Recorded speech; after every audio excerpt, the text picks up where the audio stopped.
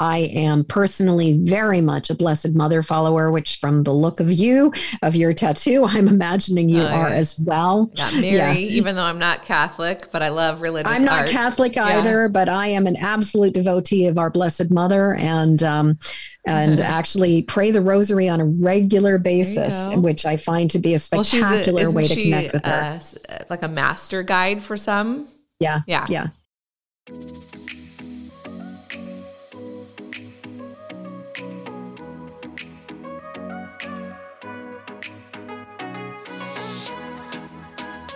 Hey everybody, welcome to Lauren.live, the spirituality and health podcast. I've got Jennifer Moore with me.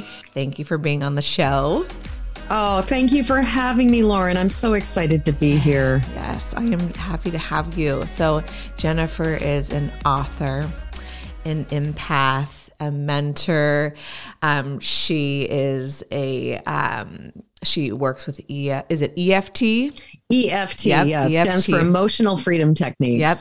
Yeah. And so much more. I really want you to just take the stand and tell us more about yourself. Obviously, you have a book that we're going to talk about. And I think today we'll really focus on, people have heard those terms, but what's the difference between empathy, like having empathy and then being an empath? There's a lot of, that goes into that. So, but first, just tell us a little bit more about yourself and then how you started tapping into this world and how did you learn that you were an empath?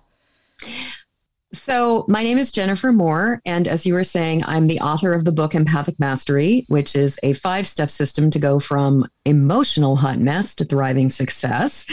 And it's kind of autobiographical because it really is about my own journey with being highly sensitive. And I also, as you said, I'm a trainer. I work with EFT. I'm actually a master trainer for EFT International. So I teach other people how to be impeccable EFT practitioners. And I work with a lot of people, both in groups and one-on-one, helping them to really learn how to go from taking on all the thoughts, feelings, energy, sensations of the world around them to being able to use their gifts to help the world, to be beacons for calm, love, and healing, and just really putting it out there. And so that's what I do now, and that's who I am now. I live in Maine with my husband and our pug Lilu and our 2 cats, Neo and Livy, who the door is cracked open, so you may see some cats flying behind me at some point in the not terribly distant future. And in case you're curious, Lilu is quietly lying right next to me. And she's generally very quiet, except when there are dogs on TV, which she goes completely banana whackers. We can't watch cartoons with pet animals in it because she loses it.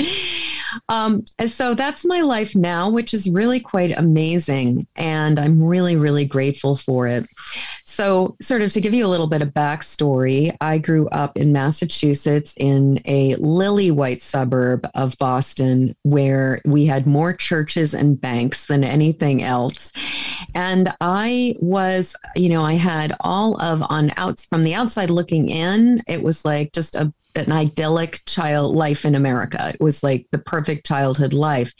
But from a very early age, was super, super sensitive. I had a lot of social anxiety.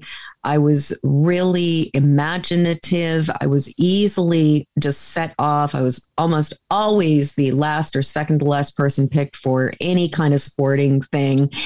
And I got a message very early, both from the adults in my life who were basically saying, you're overreacting, you're being too sensitive, you've got an overactive imagination. And the children in my life who were saying, you're weird, you're different, you're not the same as the rest of us. And so I knew that I was different, but I didn't necessarily understand what that means or, how to navigate being different.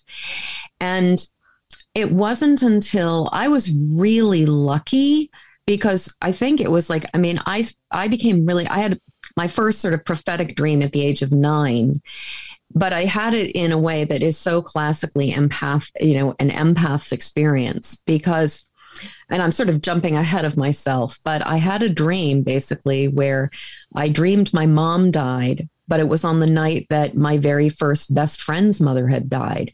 And I knew that there was a connection there. I knew that this was that there was a direct connection.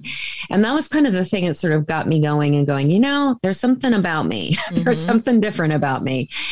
And I started to just like spend my time as soon as I got adult library privileges, which was like such a rite of passage for me, being able to go into the stacks upstairs instead of in the children's library. But I spent a lot of time like in the paranormal books section. I spent a lot of time trying to learn, trying to understand, trying to know what the deal was. So, and then, there was Star Trek and examples of empaths on the media. And then it was like when I was about 17 years old, I met another person who identified as an empath. He was science fiction-y kind of guy. And he just was like, you're an empath. I'm an empath. And I accepted it. It just rang true. I knew he was speaking the truth. And so unlike a lot of people I meet, I knew that I was an empath from a very early age. I didn't understand the ramifications of it, but I did know that I was one. Whereas I will just say, I meet so many people, even before you and I jumped on, you were saying, well, I have some of the characteristics, but I'm not sure if I have all of them. I find because of the culture we live in, many of us downplay how empathic we are and how much of an empath we are, because I do not know a single empath who has not been told that they are too sensitive, that they are overreacting, that they're taking it too personally, that they have an overactive imagination and all of the other stuff. And so what I find is that, sort of the first step to empathic mastery, and there's in the 5 steps, recognize is the first step, but, and ultimately it's recognizing what's mine, what's not mine. But the first step to recognize is even recognizing ourselves as empaths. So that was, I know, a big, big, big mouthful. Yeah, you were following along right with me. Thank you. And I will. I'm kind of joking, but it's serious. I haven't told in past relationships I was too sensitive, so just throwing that in there. Yeah. You know what I mean? Yeah. But yeah. I'm not sure. Yeah, it's sort of like, how many times have we been told, you're just too sensitive, you're too emotional, and I'm like, sorry that I feel things like, But no, thank you for sharing your story, and that it's just good to get a background. I'm trying to figure out if I want to ask this first or. Let's kind of more defined to get more familiar for people that maybe don't really know. So what is the difference between being empathetic? Most humans, unless you're like a psycho serial killer, and maybe you still have some, but there's lack of empathy is usually a diagnosis. Yep. Most humans do have empathy, and it can range, of course, but it's something we're born with. I mean, having empathy for one another. And so what's the difference between empathy and then being an empath? Okay. So I'm going to start with, in my experience, there is a spectrum. And the spectrum, on one side, we have the psychopaths that you were mentioning, the sociopaths and the psychopaths who really do have no empathy whatsoever. And recently, we've been watching a series on Hulu called The Patient that stars Steve Carell and Domhnall Gleeson. And it's interesting because it's really, really well done, and it's really compelling. It's a little disturbing because basically Domhnall Gleeson plays a serial killer who decides he wants to get better. So he goes to see a therapist, but then in serial killer fashion, kidnaps the therapist and keeps him, imprisoned in his basement while his codependent mother upstairs is sort of like, honey, just don't do that. Yeah. But it is, the reason I mention it is that it really is an incredible example of what it is like to be a person with no empathy whatsoever. So we have the people on one side where you've got the people who are completely devoid of empathy, the people who just really they just don't see anything outside of themselves. And, and within that category, or just past that category, I'd say then you start going into kind of people who are like selfish or narcissists. And then you have kind of your bell curve of sort of your average human being, some people would call muggles, who are who are, capable of compassion, capable of sympathy, capable of empathy, and to some extent or another, like either just a little bit or a lot, really capable of putting themselves in another person's shoes and imagining how it would be to be in that situation. Then we have basically the people who are or who have the capacity to really empathize.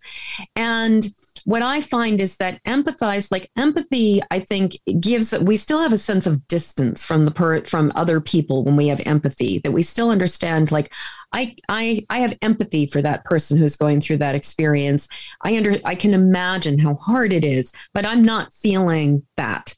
Whereas as we empathize, I think we start engaging with what that other person is feeling on a deeper level, that we kind of actually, like, not just imagine it intellectually, but sort of emotionally imagine it as well.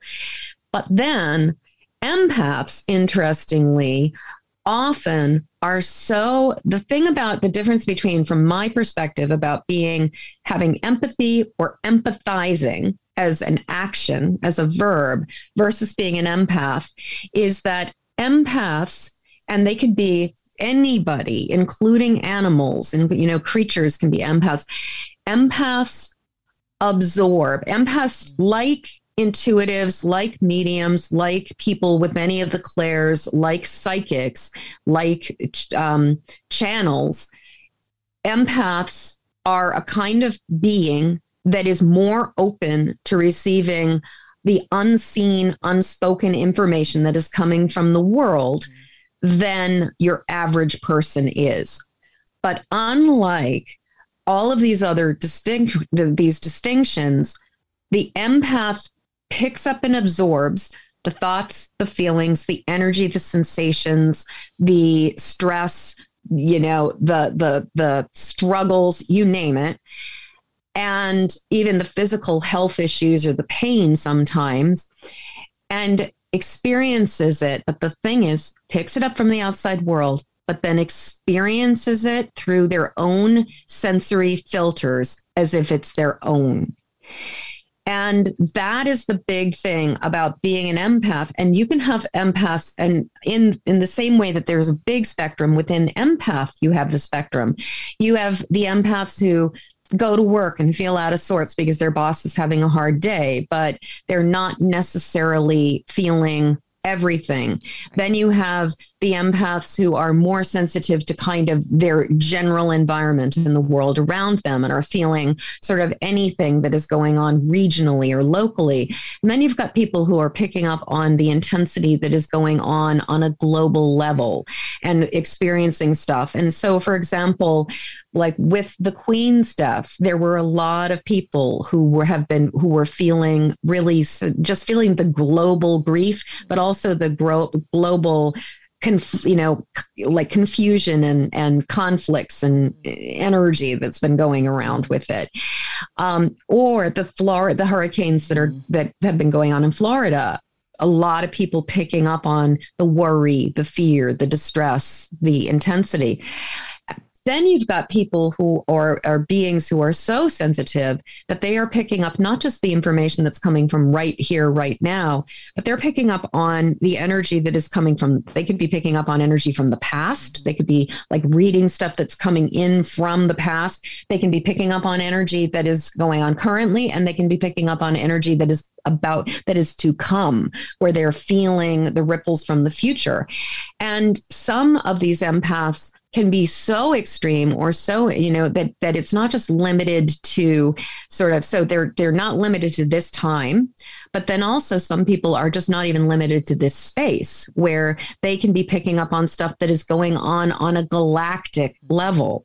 And so it is very much an extreme, but at the very extreme side of this, the extreme empath, it can be very, very hard to have empathy, but also just to navigate the world, because you don't know what's yours. You don't know, it can be very hard to know what end is up. Like, where are we in time? Where are we in space? What am I actually feeling?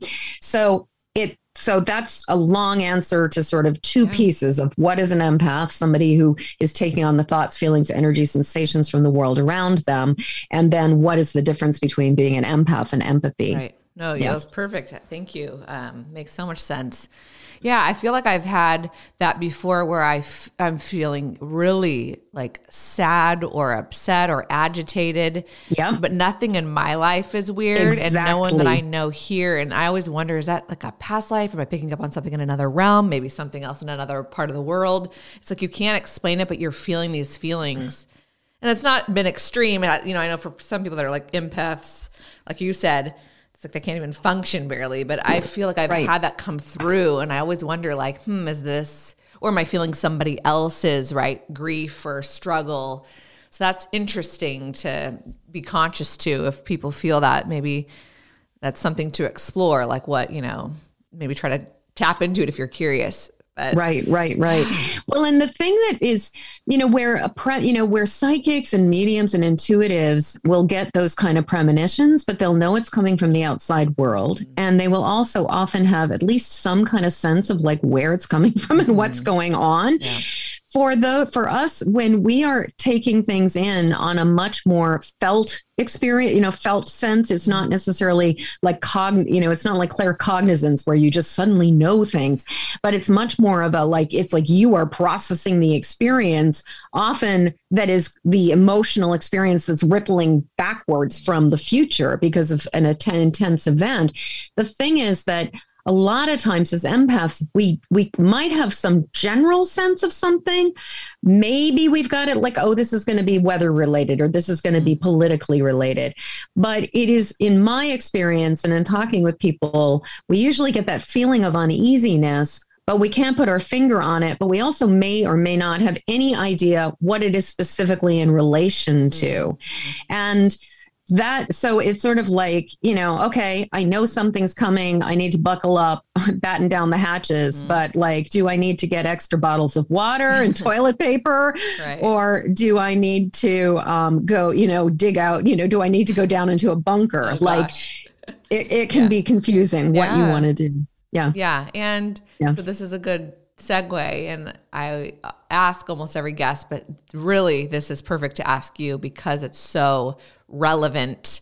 What's your take on what's going on in the world energetically? That's a big question. Take it where you want, but there's always been craziness in the world. There's always been craziness in history, but lately there's definitely, I think most people can agree, and especially people that are interested in spirituality or that are psychics or clairvoyants or whatever, or empaths or whatever. Mm-hmm. There's a lot going on in a quick amount of time. Can't keep up. There's a lot of growth and opportunity and good stuff, but there's a lot of chaos and crumbling. Okay. So what's your take on first, like what's just going on energetically? And then two, how do we deal with this? How do we deal with this? Okay, wild. This is we could spend hours talking about this particular topic alone. Mm-hmm. And I was really lucky. I actually channeled the rough draft of a manuscript over the course of a week in July, where my spirit guides were talking about all of this. Like the book is really about like what the ever loving F is going on right now. So first off, you said it so accurately. No, like we are definitely in a time. And I think what is really interesting is that so many things are coming to a head right now. And what my guides and sort of they call themselves, they're like, if you need to give us a name, we're the Council of We, W-E, like we are. And so the council basically were like, you as a species have been in like a 5,000-year learning process where sort of emotionally, mentally, spiritually, you kind of been in a retrograde where you've been in sort of this experience, like your planet has been sort of in a retrograde. And what's interesting is retrogrades are not literally the planet is moving in the opposite direction. It's all about perspective in a way. And so it's sort of like we've been kind of in a galactic retrograde. And it has been a time for us as a species to forget that we are interconnected, that we are cells in the body of this earth, and that we are all one. And we have, as a result, we have been able to engage in a level of cruelty and a level of dominance and power over that does not serve us or the planet. And what we are doing right now is that we are moving out of that. We are pivoting into awareness. But where we started as with our consciousness, knowing we were all interconnected and all one, but not necessarily with conscious awareness of choice and autonomy and sovereignty. What we're being invited to step back into is awareness that we are interconnected and all one, that we are cells in the body of this earth. And really, ultimately, this planet is a cell in the body of the solar system. And this solar system is a cell in the body of the galaxy and the galaxy is a cell in the body of the universe. That we are coming to understand that we are part of this, but at the same time to have self-awareness and sovereignty. And so we are being invited to sort of have a both and, where we've had the two, and now we're being invited to step into this new way of being. But if you've ever seen, one of my favorite explanations of what's going on right now is that if you look up like somatic, if you look up, like, I'm trying to think of what there's these like videos that you can find about somatic frequency, where you have like a metal plate on top of a speaker and somebody pours like salt or sand on top of the speaker and they turn on a frequency, a vibration. And what's really fascinating about it is that when the sound, the frequency, the vibration comes on, the sand starts to shake and rattle, and it kind of makes this chaotic pattern on the plate. But then there gets to be this point where all of a sudden the sand starts to kind of shake itself into a place of order. And then eventually it sort of like snaps into this perfect pattern and this perfect grid of order. But as you dial the frequency up and you start to bring up the next level or the next frequency, the old pattern starts to really, really get distorted and shake itself up and then disintegrates into chaos. Mm-hmm. And slowly it starts to shake itself back into and sort of reorder itself, and then and find its way into an even higher, more refined pattern or form, and then snaps into that and suddenly reaches a place of stability. I believe that what is going on for us as a species is that we are between phases, and we are phase shifting in consciousness from a very like like a very binary way of, us versus them, black versus white, male versus female, light versus dark, love versus hate, you versus me, scarcity versus poverty. What we are doing is we are shifting out of this very binary way of looking at things and this perception of ourselves as really separate into this different level of consciousness, which people talk about the ascension out of the 3D into the 5D. And the capacity, like we're shifting into a capacity to understand the both and of ourselves as completely interconnected and simultaneously sovereign. So long answer to a very complicated question. No, that was perfect.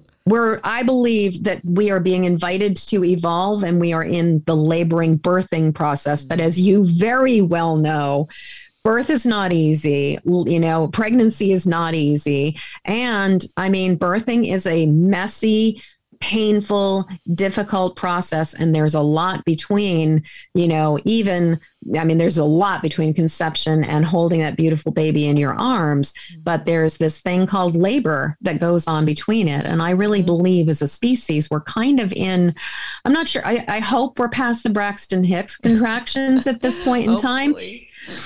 But I don't think we're the baby's not necessarily crowning at this point. We still have some work to do. We got some work to do. We got a ways to go. Yeah. And I believe that a lot of it, and why also I think so many people are awakening to their empathic sensitivity, is that we need to claim our sovereignty as a species and say no mas to powers that try to dominate, that try to control, that basically say you have no choice, I get to do whatever I want. And that we need to that people are being awakened to feeling the struggles and the suffering and the misery on this planet, so that we can say, this is not what we are as a species. Yeah. This is not who we are. This is not what we're here to do. So, and it's time for us to change. Yeah, no, you said it well. Like you said, this is in depth. It's hard to but that's a great way to say it. And I understand it. And, it's easy to understand. And, everyone kind of says a similar thing, but I love hearing each person's take. And a lot of people will tap, what if some of the things your guides have said, that's always kind of cool. Getting messages from other places, higher developed beings. But yeah, I think at first I thought all this was so stressful, but the more that I've grown in my spiritual journey and the more that I'm observing it, I see so much opportunity and it makes sense. And I think we're more prepared. Okay. This is the way it is. Each sector's getting hit, right? Schooling is changing. It's not quite working. Our governments, what's going on in the Middle East right now with the women, this isn't working for us anymore. this is really good, but it's very chaotic in the midst of it, right? But it is very chaotic. Much opportunity for, change and good, but it's not easy. It is not easy. And so much of it is, I really believe one of the things I've seen again and again is that especially one of the biggest lessons from my perspective about the pandemic has been boundaries and sovereignty, and has been about you honoring your truth and not acquiescing to the peer pressure and the social, the social requirements. And and it can go, and it can really go both ways. But one of the things that I kept seeing was I have, working with a lot of very highly sensitive, empathic people, they were the people who could really feel the danger, the peril of COVID, and also could really feel kind of the impact of it. And were many of my clients and I will raise my hand and say myself included, have been more cautious about it than other people. But what I noticed was that the pressure to act as if nothing is going on, when instinctively in your body something is going on, has been a really powerful lesson for a lot of people. And for me, I would say the last 3.5 years of my life have been very much about really getting to a place where I am giving zero Fs what anybody else thinks about what I choose to do for myself. Right. It's kind of we have to honor ourselves. Yeah. We have to honor ourselves and we have to honor our truth. And I think a lot of people have. I think a lot of people haven't, and then I got a lot of pressure. I've lost friend through part of this. It's not unique. I know a lot of family members and friendships have dissolved, and maybe they'll come back. But yeah, everyone's had their own experience, but I do think COVID really shook things up for people and also just forced us to literally be at home and think about stuff. And then, what's going on? There's something missing, and each person has different extremes. Some could say it's conspiracy. Some could, stuff has kind of come out and things have changed, and we'll see with time. I think more will come out, but without getting into all that, I think a lot of people, intuition's coming out. and listening to yourself, honoring yourself, and respecting other people's decisions. Maybe they're in this place and you're in this place. That's okay. Let's honor one another. It doesn't have to be me against you. No, it doesn't. Yeah. Well, and we are being invited, we've gotten so extremely polarized in terms of, families defying each other, fighting against each other. I do think that this is also 5,000 years of intergenerational trauma that is rising to the surface to be addressed and healed. And that we have been really good at compartmentalizing, at pushing down, at denying and ignoring. And and as you were saying, the thing that makes this time, I think, unique compared to many other times is that it's sort of like we've kind of got it coming. It's like firing on all cylinders. We've got stuff going on in every different aspect. We've got all the isms are up. And the cadence of it, it's like there's no break. There's always there's no natural break. Disaster. And we also have social media and information where, when I was a kid, the newspaper came in the morning and in the evening, and the evening news and the morning news was on. And maybe if you stayed up for the late news, but there were 3 sections of the day, maybe. And then I think they might've brought in lunchtime news at some point later, but it was sort of like you had two to 4 times a day where you had access to information about what was going on in the world, and it was broadcast. You couldn't stream it, you couldn't rewind it, you just got the information and you went on with your day. And now it's like all anybody needs to do is pick up their phone and what is going on. You can know what is going on all over the planet, and you are getting real-time updates of everything constantly. We as a species are not made for this level of information. We are not made to be processing this much information. We really are designed for a much less, yes, we are all interconnected, but in terms of our little corner of the world, I really do believe we are supposed to be focusing on our little corner of the world, not the mass, and not feeling responsible for fixing absolutely everything that is going on 24/7. I cannot. I've literally said that before on the show, and I was saying that to my parents last night. I had dinner with them. I couldn't agree more. Our ancestors didn't have things bombarding every second of the day. It's just too much for our emotional state, our nervous system. Why do you think people are so stressed and divisive against one another? It's too much to take. It's just simply too much to take. And I think a lot of people, I have filtered out and don't really watch. I don't watch the news at all.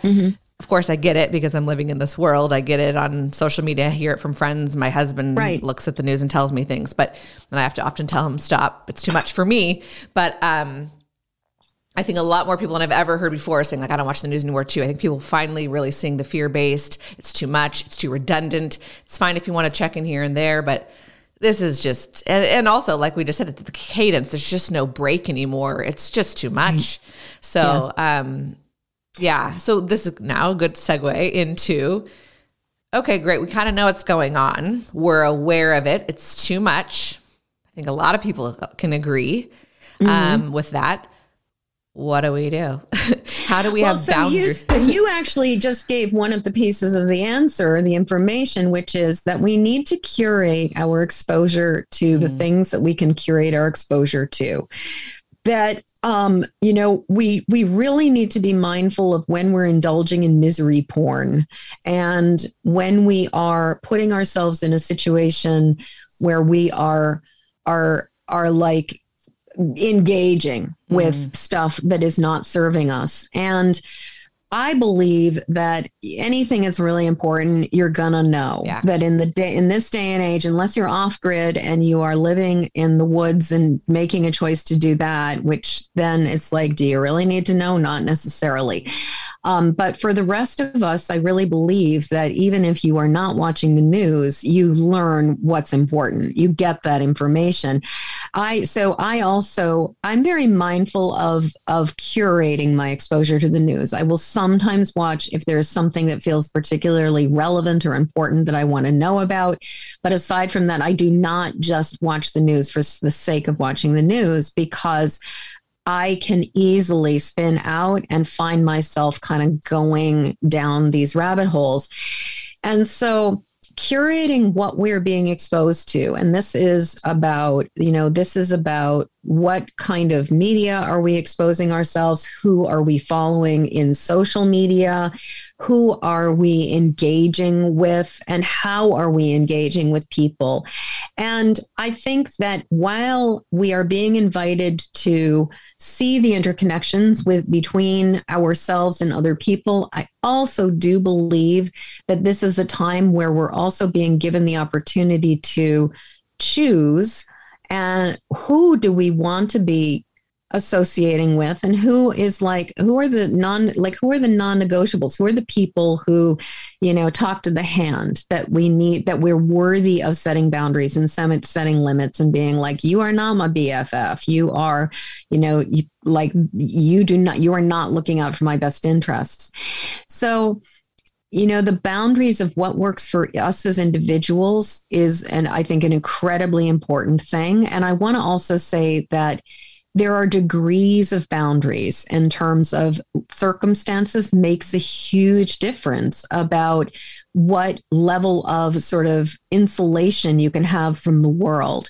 And so each one of us is going to have a slightly different experience with that. And what I would say is, look at what you can curate and go from that. Even things like making the decision to, if you have had a long, stressful week, maybe going to the grocery store on Friday night, sort of just after rush hour traffic when everybody is in the, like in Manhattan or something, where everybody's at the grocery store. Don't go there, little buckaroo. Be mindful and aware of your own energy, and don't put yourself in situations that is going to cause your already overstimulated nervous system to be more overstimulated. So that level of boundary, I think, is incredibly, incredibly important for ourselves. Like just that basic, okay, I get to decide, I get to curate, I get to choose. The other thing that I think is really important is cultivating, and at first it's probably going to be just sort of cognitive, but starting to work with pulling yourself out of over-identifying with things that you are not experiencing. And I've been talking a lot about this lately, where when the war broke out in Ukraine, I really found myself doing classic empath stuff where I was imagining myself fleeing the city with my cats in a carrier and my dog on a leash. And I was I was beside myself. I was I had my little wheelie bag, I had the entire thing in my head. And it was like this visceral visual experience of myself going through it. And it took me to go back up, Jen. You are not there. You are not going through this experience. You are safely in a very stable part of on the planet, a very stable part of the world. Your cats are fine. Your dog is fine. Your family, your family is fine. Your husband is fine. Everything's okay. You're okay. You're not there. Let's have compassion for the people who are, and pull back out of, and empathy for the people who are, and pull out of this empathic overwhelm that's got you thinking that you're spinning out and experiencing this, because honey, you ain't. Right. And so sometimes I know for myself that part of getting out of this is kind of like a little bit of a kind of a reality check for myself, and a little bit of tough love, just basically being like, you know what? I hear that you're feeling all of this intensity. This is not yours. And this indulgence is not going to serve you. Right. And so instead of focusing on all the distress, there's two things I tend to focus on, which is gratitude for the truth of what my life is, and really appreciating, instead of feeling guilty for having privilege, instead of feeling like just any kind of confusion about why am I lucky and they are not. I don't know why I am lucky and they are not. I just, and I don't need to know, but I can be deeply grateful for my situation and my circumstances. And then the other thing is to really ask myself, is there anything I can actually do? Can I donate money to this cause? Can I write to, an organization or, powers that be, politicians, administrators, whatever? Is there any action I can take that I can be, that I can be proactive about this instead of just feeling helpless and despairing? Right. So I think gratitude and action are two things that can really help us and make a really big difference for us. Yeah. Yeah, that's true. The over-identifying, I think I do that too. Oh yeah. It can get dangerous because you go down a hole and. Oh my God. I mean, it is so, and then the capacity for empaths to awfulize and perseverate and just imagine like worst case scenarios. Yeah. And the thing is, it does not serve. One of the things about us as empaths, and I think right now especially, is that many of us are more tuned into the pain that is going on the planet than the ecstasy, the joy, the love that is going on the planet. And we have a capacity to feel the joy as well as the pain. It's just that as a society, and I think as a species, we're much more oriented towards paying attention to pain. The saying, what is it? It's the squeaky wheel that gets the oil. That we're very tuned into that and not necessarily tuned into the joy and the wonderful stuff that is going on. There's one other thing that I really love to do when I'm sort of noticing that I'm in kind of like empathic turbulence is I put my hands, and this is really one of the very first steps, the first step of recognize, but it's just, I put my hands on my heart and I just ask myself the question, is this mine? And when I ask that question, I would say that 9 times out of 10, the answer is both yes and that some of it is yours, a lot of it is not yours, or a lot of it is yours and some of it isn't. And then once I have that understanding of like what part is mine, then I can address the memory from when I was 5 and I didn't get picked for the basketball team, or the awareness of something going on in my ancestral line that is affecting me right now, like memories, maybe it was like a relative who died, like a relative who witnessed people dying in the Spanish flu outbreak of 1917 or something. That's my job. I get to work on those pieces, but my other job is to release and to let go of the things that are not mine. And so some of my favorite things are, one is just the classic Polish statement, not my circus, not my monkeys. And really reminding myself, like, not my circus, not my monkeys. Empaths are, in general, we have a habit of wanting to jump in and rescue, and there's a really good reason for that, which is that when we don't have mastery over our own nervous system, and when our nervous system is dysregulated, we want to fix the external world so that we are not feeling as much distress. And so we are inclined to want to rush into rescue because we feel better when other people feel better. If we don't know how to sit with discomfort for ourselves, then it becomes unbearable to sit with discomfort for other people. So for me, that step of just what's mine, what's not mine, and then recognizing the parts that are not mine, offering them back, just giving them, just surrendering them back to the universe. And I will say, instead of saying I send this back to wherever it came, because I don't know if it's supposed to go back there, I will basically put my hands over my heart and say, I release that which no longer serves me. And send it to where it belongs. So, I send what no longer serves me back to where it belongs. I send it to where it belongs. And I find that is really, really helpful. So these are definitely, and I also say that in the same way that the first question, or some of the, why are we going through what we're going through, is a huge, huge, huge question. I wrote a 380-page book about navigating all of the ins and outs of how we work with being as sensitive as we are, because it is definitely a process, not a pill. And most of us have been, like getting to this level of sensitivity over a lifetime. Mm-hmm. And so it's not necessarily going to be like one or two quick, easy answers from a podcast that is going to make it all better. It is a process. Mm-hmm. It is a journey. And in the same way that as we are, in my experience with healing, and when I'm working with EFT, I'm often gauging the progress by taking what's called a SUDS, subjective units of distress, which is like on a scale of 0 to 10, how intense does this feel? 0 being no feeling at all, and 10 being the most extreme you've ever experienced. I'm constantly doing that. And what I've noticed again and again and again is that the way that SUDS works is that somebody might start at like a 10 or a 9, an 8, a 7. And then the next time we do a little bit of clearing work, it doesn't go down to 0. What happens is it goes from the 10 to maybe a 7.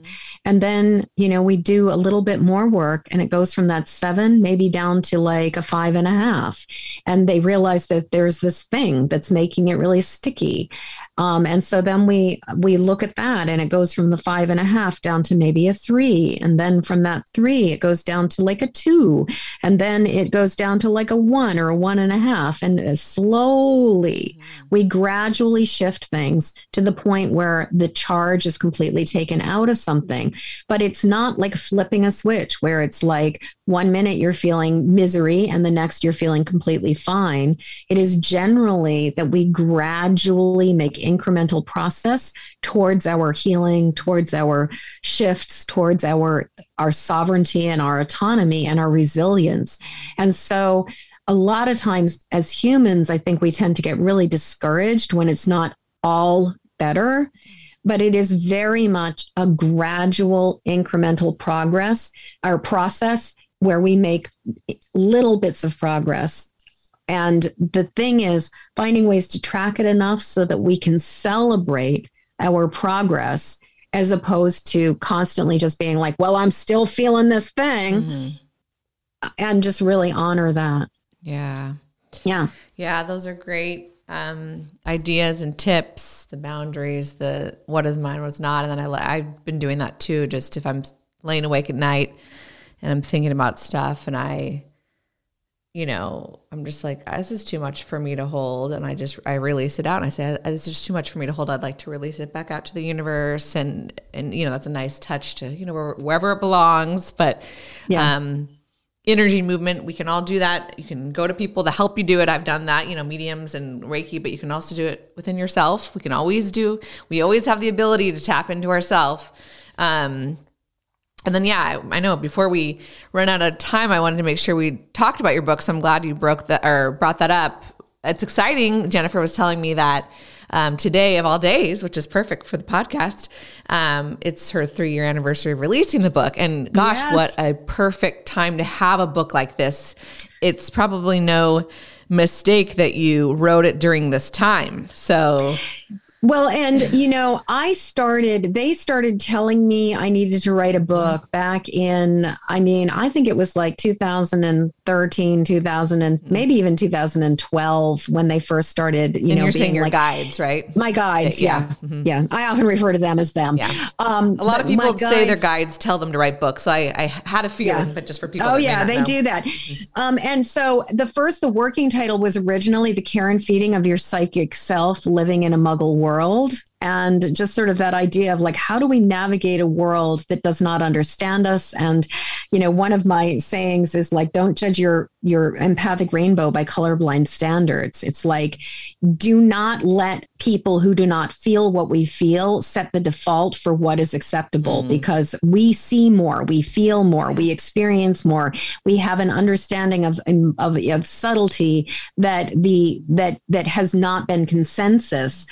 And so I've been very much like, no, we are the ones who get to redefine the rainbow and not try to fit, it's like we bring a much more diverse and interesting spectrum to the experience. So the book started sort of as a dream, as an idea. And over the course of a number of years, I started teaching the system that is in the book. Interestingly, like the 5-step system kind of appeared in my brain. Like it was one of those, I don't know if I was in the shower, in the shower, driving, walking down a corridor in a hotel, or in, I think, a hotel bathroom at a conference that I was at, when I basically got the 5 steps where they just gave me like, these are the things. Now, I had been living with the 5 steps and working with them myself for many, many years. But then all of a sudden it was like whole cloth just handed to me, like, here's this information. And I got the download.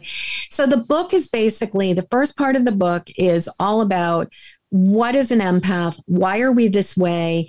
What are the ramifications of this? I talk about things like mirror neurons and ancestral inherited trauma, and just explaining a bunch of different theories so that it's really like, okay, so this is what this is about. So for the people who like to understand the why, the first part of the book is the why and the what. The second part of the book, which is the longer part of the book, is the 5-step system of recognize, release, protect, connect, and act. And that really goes into depth about how to work with all of these different steps and how to use them. So the first part of the book is the what and the why. The second part of it is the how. How do you do this? And with that, recognize, and the reason why, and this is something that I discovered, is that one of the solutions that is frequently offered to highly sensitive people is to just put some kind of bubble of protection up around us. It doesn't work. And the reason that it doesn't work is that if you have already absorbed a lot of intensity, a lot of emotional distress, and a lot of negativity, putting a bubble of light up around you is kind of like putting your already distressed energy system into a pressure cooker. It is not going to, and if anything, that ball of light will actually make you feel more distressed because it's containing something inside of you. And because you're already carrying that kind of toxic intensity and distress, it compromises your filters and shields from the inside out. So so you can rarely, so it's kind of like you're constantly feeling like, I'm constantly putting this up. Why is it constantly falling down? Or why do I feel like I've got holes just getting blasted through it? So what I realized was that in order to do this work, we cannot start with protect. We absolutely must first recognize we're an empath, then recognize that we're feeling something, then start asking the question, is this mine? And then asking the questions, what's mine, what's not mine, discerning this. And then from there, starting to do the really deep sort of, investigative detective work of like, why am I feeling this way? What is this about? Where is this coming from? And really just starting to like peel away the layers of it. And then from that, once we have a sense of it, we can recognize it, then we can release the distress. Because the thing is, if we're not releasing the distress, it's like, the way I think of it is, it's like a bathtub where somebody took a bath, doesn't drain the bathtub, just leaves it filled with water. You can pull the shower curtain around that all the time, but you pull that shower curtain back, and unless you got a leaky drain, you're going to come back with stinky, dirty water. And so we must drain the bathtub. We must release the energy before we then can put up the filters and shields. So that's why recognize and release must precede protect. Then we start working with protect, which is about putting up the filters and shields, strengthening maybe an aura and an energy body that's never been fully protected.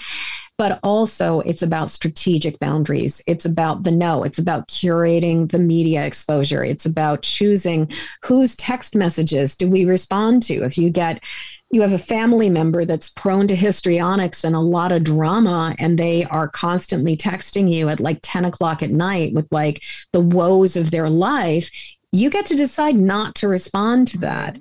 And so, boundaries is as much a part of protect as the energetic side of it. Then connect is really about the universe abhors a vacuum. And if we're going to not just fall back into the habits of like carrying around all the negativity. We need to connect with something greater than that. And so for me, it's about connecting with a power greater than myself. I am personally very much a Blessed Mother follower, which from the look of you, of your tattoo, I'm imagining you are as well. Yeah, Mary, even though I'm not Catholic, but I love religious I'm not art. Catholic either, but I am an absolute devotee of our Blessed Mother, and actually pray the rosary on a regular basis, which I find to be a spectacular way to connect with her. Like a master guide for some. Yeah. Mm-hmm. Yeah. I mean, she was one of the manifestations of the divine on this earth. And she's just so generous. Like, but however you experience divine source, whatever that experience is, it could be just the universal force of love. It's about connecting to something greater than ourselves. And it's about plugging into the joy and the delight and the wonderful things, as opposed to continuously focusing on the negative things. Mm-hmm. It's kind of basic law of attraction. What you focus on is what you increase and you expand. And then finally, ACT is all about how do we live in a new and different way, and in a way that both supports ourselves and also supports other people. And so it's really about being mindful of our choices, our actions, the way we move through the world, and doing things in a better way. So that's the book. And wonderful. And I am so grateful. I'm so grateful that I listened to my guides and I got it out the door. Yeah. Basically, the book launched on October 1st of 2019. And by March of 2020, the entire world had flipped upside down. Like, I'm just so grateful that I listened and that I got the book done before everything spun out, because I think it would have been much harder for me to have finished the book once we were in the pandemic. Yeah. Wow. Well, I'm so glad you got it out there and listened to that inner, wisdom, but also to your guides. So thank you. Yeah. And I encourage people to check it out. Of course, we'll put links to your website and the book name in our description, because like I said, what a better time.